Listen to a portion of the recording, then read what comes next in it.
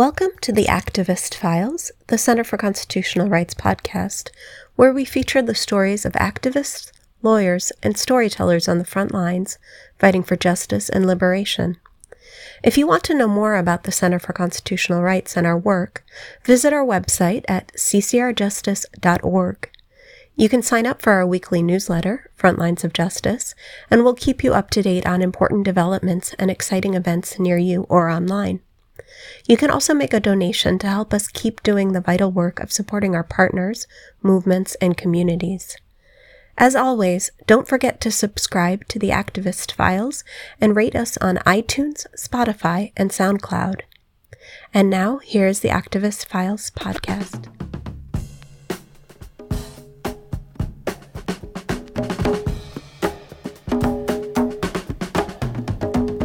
Hello and welcome to the Activist Files. I'm Leah Todd, legal worker at the Center for Constitutional Rights, and I'm joined by two illustrious members of the CCR family for our podcast today.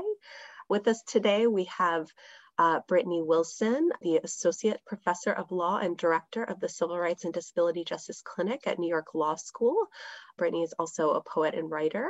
And we're also joined by Lucy Trishman, who's a third-year law student at NYU Law School, co-founder of the Breaking Point Project and treasurer of the National Disabled Law Students Association.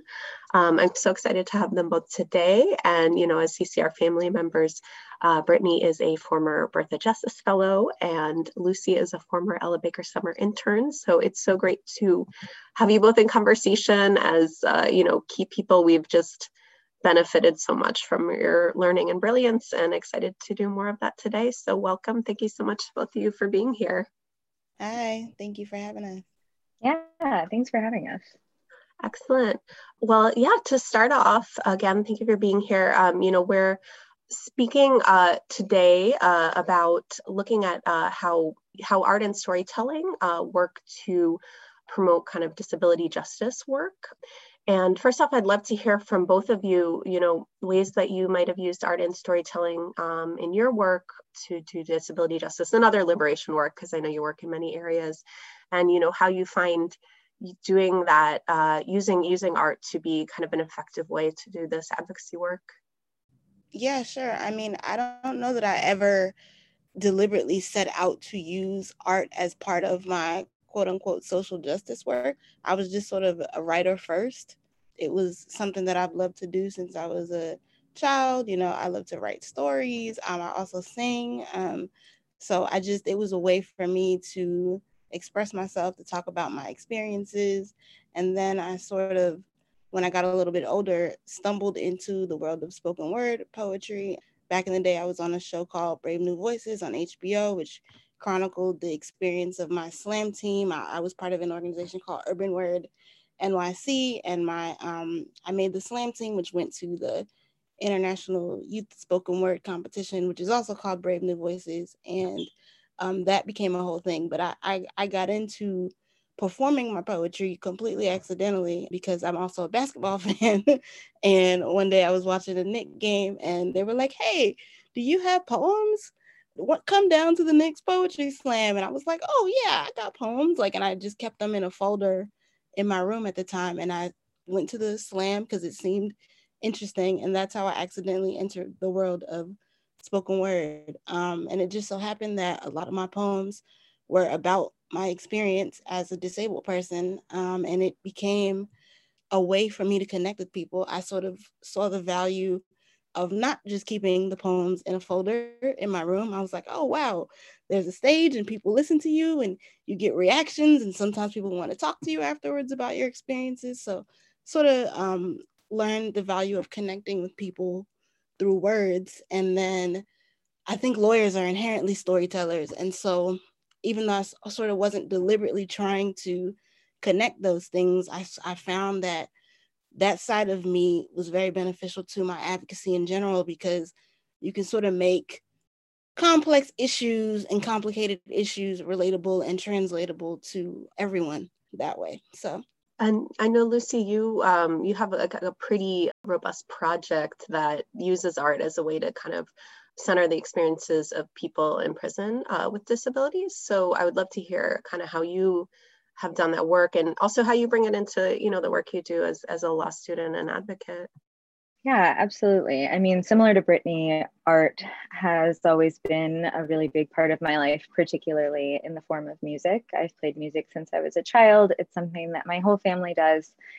And it was a form of expression that was safe and comfortable for me in times where expressing my emotions wasn't necessarily safe or comfortable. So it's always been a constant for me. And I was actually in the marching band in college, played the tuba for 10 years. And then I acquired my disability when I was 21 and wasn't able to play anymore. And kind of felt a big gap in my life for a little while when I lost that outlet that I had had for so long. And then slowly figured out other ways of expressing the same thing. And when I had the opportunity at NYU to start a project with a friend of mine on pretty much anything we wanted, we decided to put together a project at the intersection of disability justice and abolition that involved art. So a friend and I started the Breaking Point Project as two disabled women who are committed to abolition and trying to figure out, how to uplift and center the voices of folks actually impacted as opposed to the way the law frames it. We thought that art would be a really important way to make that happen. So we interview incarcerated disabled folks, however they identify, disabled, having chronic health condition, MAD, neurodivergent, any of the above. We interview them and together with them, condense that down into a shorter narrative and then share with their permission that narrative with a disabled, MAD, chronically ill, neurodivergent artist who then brings that to life through visual art. And we publish them alongside each other on our website, thebreakingpointproject.com. And it's been a really powerful process, even like just the act of being in community with other disabled folks from all of these varied backgrounds and coming together to put together something that we all hope has this larger impact. But at the same time, the process of the creation of art is part of the magic of it. So we've been publishing those as part of a larger argument for abolition, but also as a way of deconstructing this hierarchy of power that we have in the law between those who, like, quote unquote, know the law and those who are impacted by it, and trying to collapse that to the extent that's possible, which, fully collapsing it would never be, but that's the goal. And also trying to get people to understand something that they might not otherwise expose themselves to. So I use the example of my mom. Like, she doesn't love to talk about really challenging, tough things. It really she's very empathetic and it really hurts her heart. But she would never read one of the narratives necessarily, like that would be really hard for her, but she sees the art and that sparks the conversation instead. So trying to give people multiple ways of accessing something that they might not otherwise be exposed to so that we can move towards collective liberation through art. I really love that. And it was interesting to hear you both kind of talk about the ways that art and storytelling kind of demystify law or like make law accessible as well as like these stories and important kind of narratives. Yeah, and I'd love to hear kind of a little more of your thinking about that. I'm somebody who's also a big believer in the way that law kind of creates obstacles and barriers, and that like our work needs to be to deconstruct them. And I know so much of this access means so many things in the context of this conversation. So yeah, would love to hear a little bit more about your thinking about how you do that. And, in the case of you, Brittany, I know that you're doing a lot of work with your clinic on these issues, and I imagine storytelling is a big part of that. So yeah, just love to hear a little bit more about that from you both. The clinic is a little bit different because, I'm very newly a law professor making the transition to academia. And I can talk a little bit about why I did that if you're at all interested. But I think for the purposes of the clinic, obviously my goal is to teach law students how to become lawyers and advocates more broadly, and to expose them to the concept of disability justice, which is not something that I got in law school at all, ironically, despite my very personal reasons for going to law school. So I don't think that storytelling in the way that we're talking about it right now is necessarily what I'm doing with them at this point, because we're sort of working on more traditional development of legal skills. But I definitely stress the point to them that you have to be able to communicate, go from your meeting to your brief to your, interview with the reporter to talking to your clients and community members, and sort of the different forms of communication and different ways of understanding and breaking down issues. So I don't know that art specifically in the way that we're talking about has come into play in that way, but I've definitely sort of talked about the different forms of communication and their value. I think on the art side, an interesting thing that I would add, I wrote an essay a few years ago about an experience that I had on Access-a-Ride, which is New York City's paratransit service. And I chose to write that essay largely because something really horrible happened to me on Access-a-Ride. And I knew sort of the limitations of the law in dealing with that. I knew that, like, if I were to pursue that incident legally, not much would come of it. And it would take a lot of energy and resources. And it also wouldn't tell the story that I wanted told, or get at the issues that I wanted to get at in the way that I wanted to get at them. I hope this is not like too abstract, but I was just like, the damages or whatever I could potentially get from this legally would not accomplish the larger goals that I wanted to accomplish by actually telling the story of what happened and the apparatus that is Access-a-Ride and paratransit in a more nuanced way. So that was actually a strategic decision on my part to, like, I'm going to write about this instead. And I hope that the writing will illuminate more than me doing any XYZ legal thing or advocacy thing, quote unquote, traditional advocacy thing ever could, because it allowed me to talk about how Access-a-Ride illustrates disability, race, class, gender issues intersectionally all in one space. And I could never do that in, say, a lawsuit, unfortunately.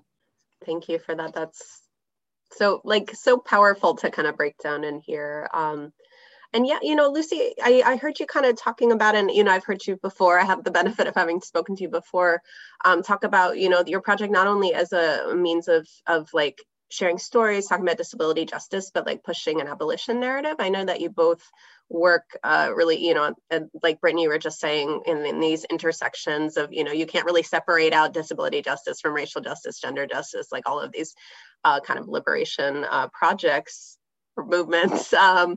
And, I know that that's kind of a goal in your work, Lucy. So I'd love to hear kind of how you've been able to, like, maybe even demystify abolition, or, the point and goals of that by telling these stories. Yeah, absolutely. I think I realized the influence that storytelling, using an expansive definition of storytelling, be that through visual art or spoken word or, and music, any of the mediums. I realized the role that it could play in helping people access something they might not otherwise, most acutely when I was home in Virginia with my family for the COVID-19 pandemic. I spent about 5 months with my family, which I haven't done since before I was 18. And they have very different political views than I do, and have had very different lived experiences than me. We come from, we come at topics that are in the news from very different angles. And something that my family and I were able to find common footing on that summer in the wake of George Floyd's murder and Breonna Taylor and everything that happened was the stories. That was something that we could actually connect on. And so that experience, like those conversations were happening in the months leading up to when this project began.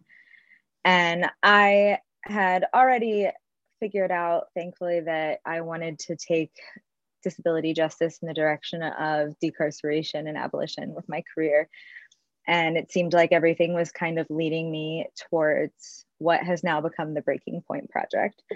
And I think, speaking to what Brittany was saying at the beginning about how she's handling her clinic, like that's a big part of the reason that my friend and I, Maya Goldman, pursued this is because we weren't getting the education that we needed in the classroom. I was coming out of my first year of law school feeling so like more distant than ever from the reason that I came. And I came because of people, and I came because of what had happened to me, and because I never wanted that to happen to anybody else ever again. And I had never felt so distant from that goal as I did at the end of my first year of law school. And so then living at home and going through, all of that and the pandemic, and then coming into my second year of law school, I was desperate for some artistic outlet. And I felt so distant from myself. And this project has really helped me reground myself in what I know my values are, because I come from a public health background, a public health and anthropology background. I was going to get a PhD in anthropology and, be an academic and do that for the rest of my life. And then I became disabled and people started treating me like shit. And I realized I had to go to law school, because nobody else was going to. So like, that's how we all ended up where we are. And the thread of my career and my lived experiences so far has definitely been storytelling and this disconnect between what I believe the law ought to be and what it actually is in practice, and most poignantly, what my classmates seem to think it should be, has been a challenge recently. So that's kind of how we came to this project, and the timeliness of, the abolition movement gaining a lot of momentum in the wake of that summer, I think helped push the project along as well. We were able to win some grant money to keep it going, and we compensate everybody, which was really important to us from the beginning, the storytellers and the artists and everybody. And we're applying for further grant funding right now to expand the project, with a short-term goal being putting together a vagina monologues style presentation performance when that becomes safe, or doing it over Zoom, that would be people telling their stories on stage.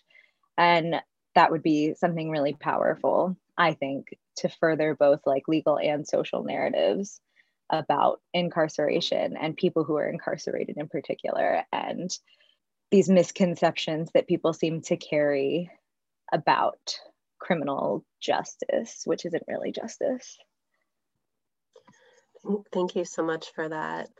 And, as somebody who's also, worked in this sphere, Brittany, I certainly want to invite you to speak about, I know you have a long history of work in racial justice and challenging the criminal legal system and its consequences. And I know this conversation around, how as a society, the way we deal with access issues and meeting needs is to throw people in prison very often.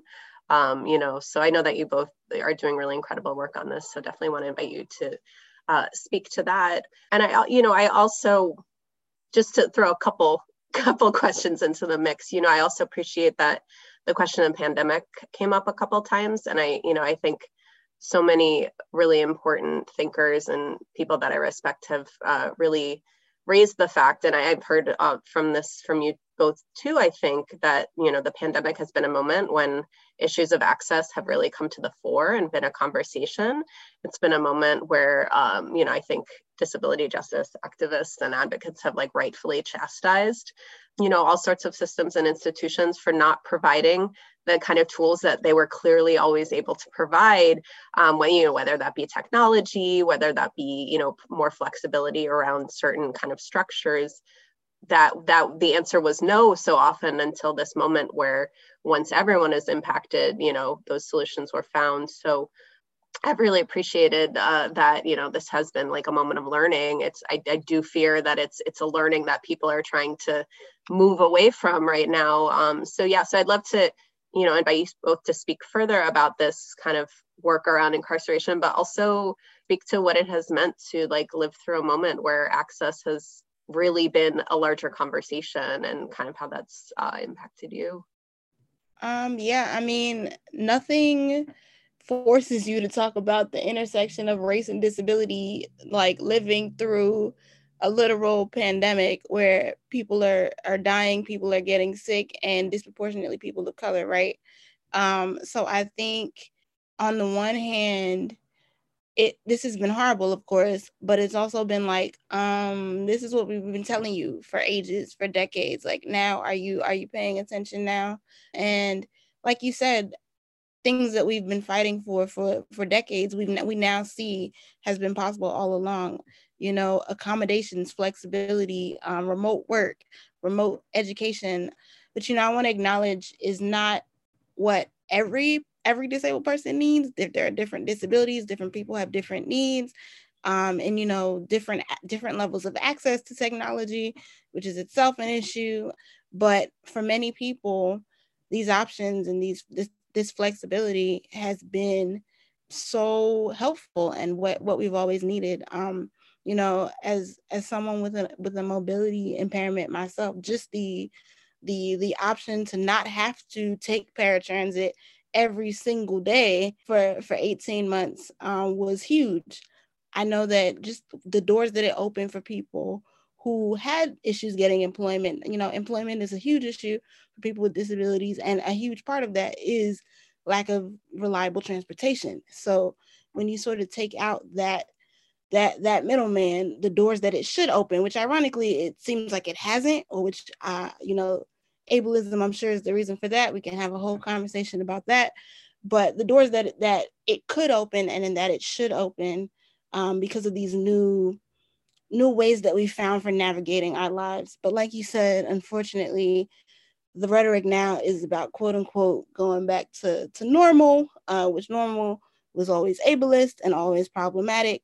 So I worry that the lessons that we should have learned, we didn't really learn, and we sort of just did what we had to do for the moment. But I do hope that we're not going back to what we were, because not even just employment in school, but like things like concerts and people being able to have social lives, you know, like watching Instagram live concerts and having a sort of immediate access to that sort of entertainment. All these things are things that should have been accessible in the first place, and that we don't just want to go back to, quote unquote, ableist normal.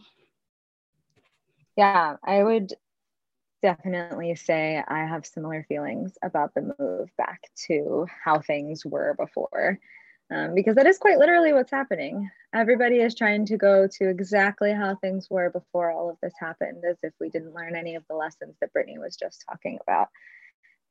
And I have mostly been working on these issues in the context of access to the classroom, and it has been truly terrible. To be completely frank, like how dehumanizing and how belittling and just profoundly, deeply ableist in ways that people like could not have conceptualized. I had the dean of our law school, Trevor Morrison, actually yelled at me in a meeting. He told me that I was being disrespectful, that I wasn't being, respectful of all of the effort that went into the remote learning environment, when I told him what Brittany was saying at the beginning about how it's been really challenging for disabled students to see suddenly all of these things that we've needed all along and asked for become available as soon as non-disabled students needed it. And I was told I was being unreasonable for being upset about that. And that's been really challenging. And now that we are mostly in person at NYU, and a lot of law schools are mostly in person, I didn't find out until 2 days before the beginning of the semester that I would be able to attend class remotely. I'm immunocompromised, and they wanted me to go into a classroom with 100 of my peers in the middle of a pandemic that could quite literally kill me, and thought that was reasonable, and had to fight. And honestly, bring in some of the legal education they gave me in order to get what we needed. And so thankfully I have been able to attend remotely, but I've been doing a lot of advocacy with students at other schools, and it's just not been the case. And these institutions think they can tell us what we need and what will work for us, when that's never been the case, and it never will be the case, that anybody will have a better idea of what I need in terms of my disability and access than I do. So that has been a really disappointing and, bittersweet aspect of the move back to things were before. And I would hope that people will actually learn these lessons. And I do think that some people have, but it's exhausting to always be someone else's education point.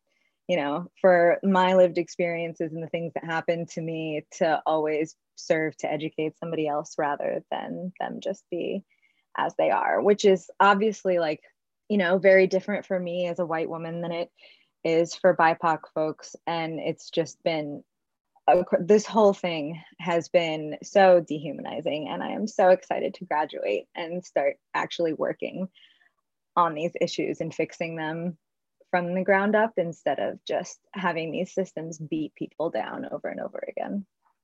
I can't promise you it changes, unfortunately, on the other side, but I feel you. Yeah, I'm so sorry that that continues to be such an unnecessary struggle. And kind of on this point, which you just kind of spoke about being tired of being the kind of means of education and yet are so often asked of it.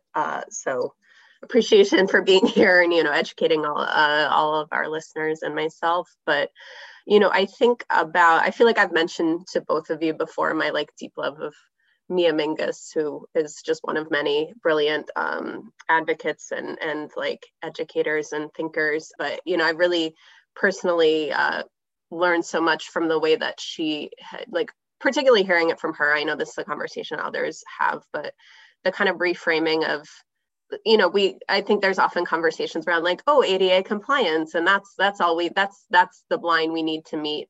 And she really speaks about interdependence, moving to like access and interdependence, and understanding that like away from this concept of like self-reliance and independence, and like understanding the reality that like if we really recognized that everyone has needs and nobody can operate without the like support of other people, you know, we could do much better around meeting, you know, achieving disability justice.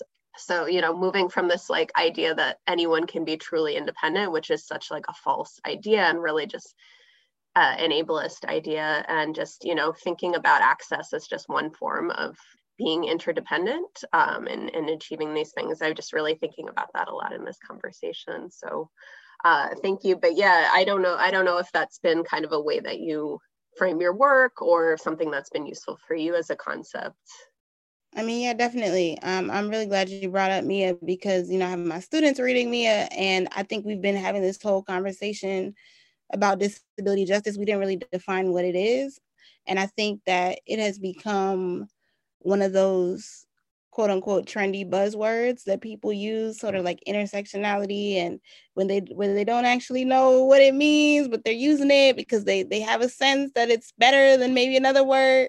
And so I want to say, like, you know, I run this civil rights and disability justice clinic, and that word choice was intentional, but I also want to acknowledge the irony of that word choice because I'm a law professor, right? And I'm training students to be lawyers, and disability justice is not disability rights. So inherently, I'm doing disability rights work because I'm working within the framework of the law and training people to be lawyers.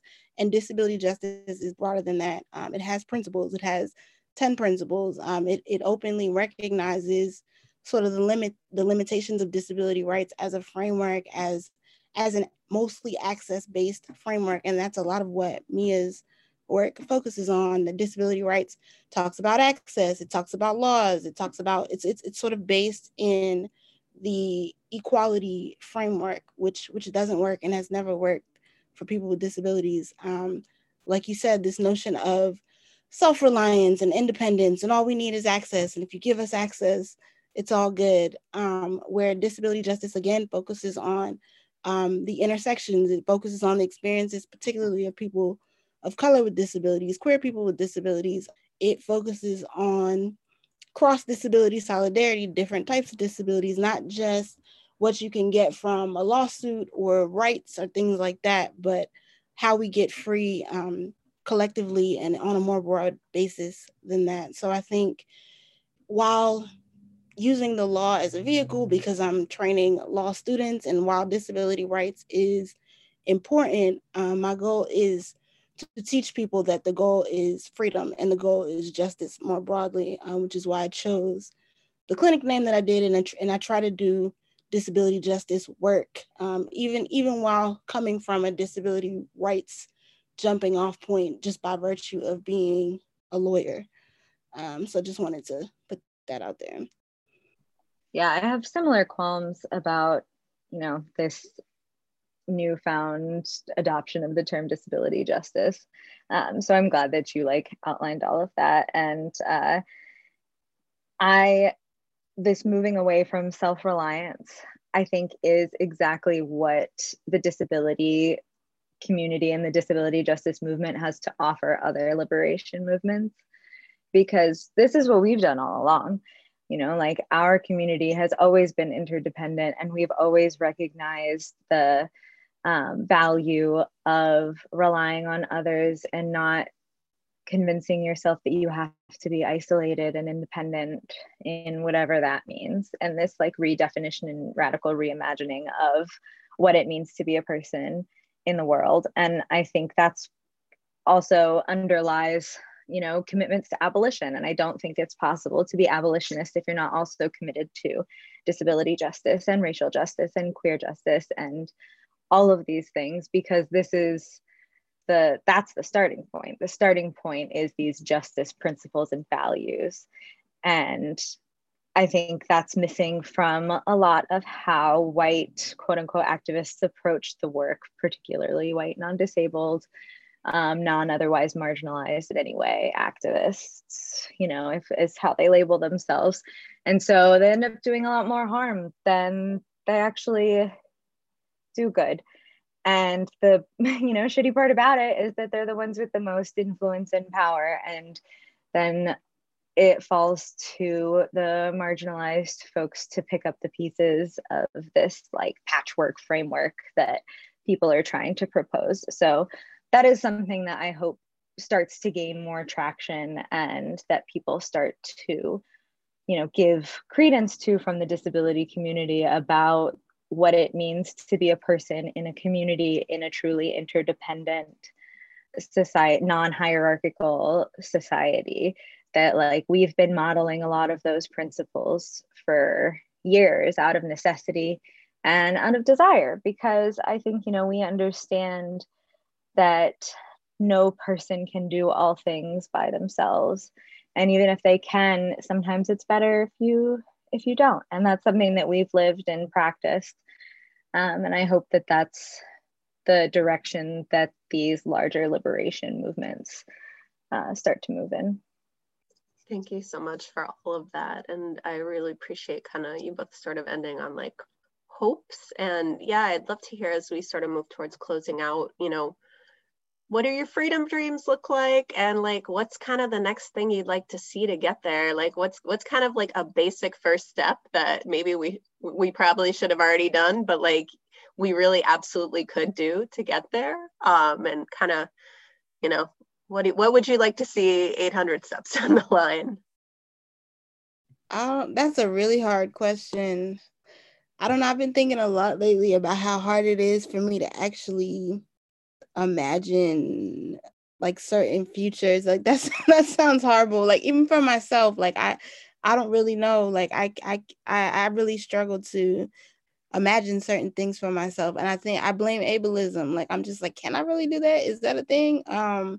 I don't know. What do I want to see? So many things. I really just want to see us all free. I know that sounds super cliche, but I'm tired of having the same conversations, and then it feels like you think that there's some understanding of a concept, and then there seem to be more people on board, and then it sort of becomes a big commercialized thing. I think we saw a lot of that in the wake of George Floyd. It's all these conversations, everybody's buying these racial justice books, and there are all these, and then it's then we get some statues, and then it's oh, what do we actually just do? So I'm kind of just tired of that whole thing constantly, and I want us to just really talk about how we deconstruct these barriers that are keeping us all locked in different respective ways. But I don't know that we're really ready for that. I don't know when we will be. So that was a horrible answer, but I'm struggling with imagining right now. It's a true answer, and like appreciate it. Like, and you know, it's people got to get ready. That's not on you. But yeah, how about you, Lucy? I am very with Brittany in those respects. So I guess I will just say like what I specifically am doing to hopefully, move towards next steps. I am applying for fellowships right now for after I graduate, and my project is on alternate responses to policing for folks who are experiencing behavioral and mental health crises. So starting to deconstruct our collective idea of what policing should be and what the role of police should be, which in my opinion is nothing. But why are we asking people who have no training, no specialized training to respond to these situations? And when people are having physical health crises, why do we send specialized ambulances? When to people in mental and behavioral health crises, we send the police, who also write parking tickets and arrest people and have guns. And it just doesn't really make any sense. And so, starting to do what we can to chip away at the carceral state and the police state. And that's what gives me hope, is the idea that there are more steps to take and that there are people who are supportive of that. And that's what kind of keeps me going. And that's really exciting work. So grateful to hear you're working on that. I think working with students gives me hope. I hope that's not a cliche new professor thing to say. Like, I feel like I like working with students a lot more than working with actual attorneys, even though I'm still working with actual attorneys. No shade to y'all, but I just feel like maybe there's an opportunity to get at the root a little bit more and sort of change things and push the envelope from a little bit more from the source, recognizing all the problems with law schools. I personally hated the experience of law school, never really thought I would be back in one full time, but I think it sort of gave me a space to be the change, quote unquote, that I wanted to see in the profession by starting from that source. And I'm excited about them learning about these concepts, their openness to learning about these concepts, and the work that we're getting to do. So I guess that gives me hope. That is where my hope comes from right now. Well, I appreciate you closing us out on a more positive note with possibilities. But I think just like talking about this like uplifts so many possibilities and like ways we could be. So, I think there's something hopeful I take out of it, even though we do have to be real about how, awful and how much of a struggle things are as well. But yeah, I really appreciate you both taking the time to be here and talk about this, and really hope for more, not just conversations, but like you said, more action. Obviously it needs to be the next thing. So thank you for all the work that you're doing on your end. And, I am hopeful that it will get us there. It will get everyone to take the actions they need to be taking. So thank you so much to you both again. And yeah, really grateful. And thanks for this conversation. And hopefully we not just talk more, but do more. Thank you. Yeah, thank you. This is wonderful.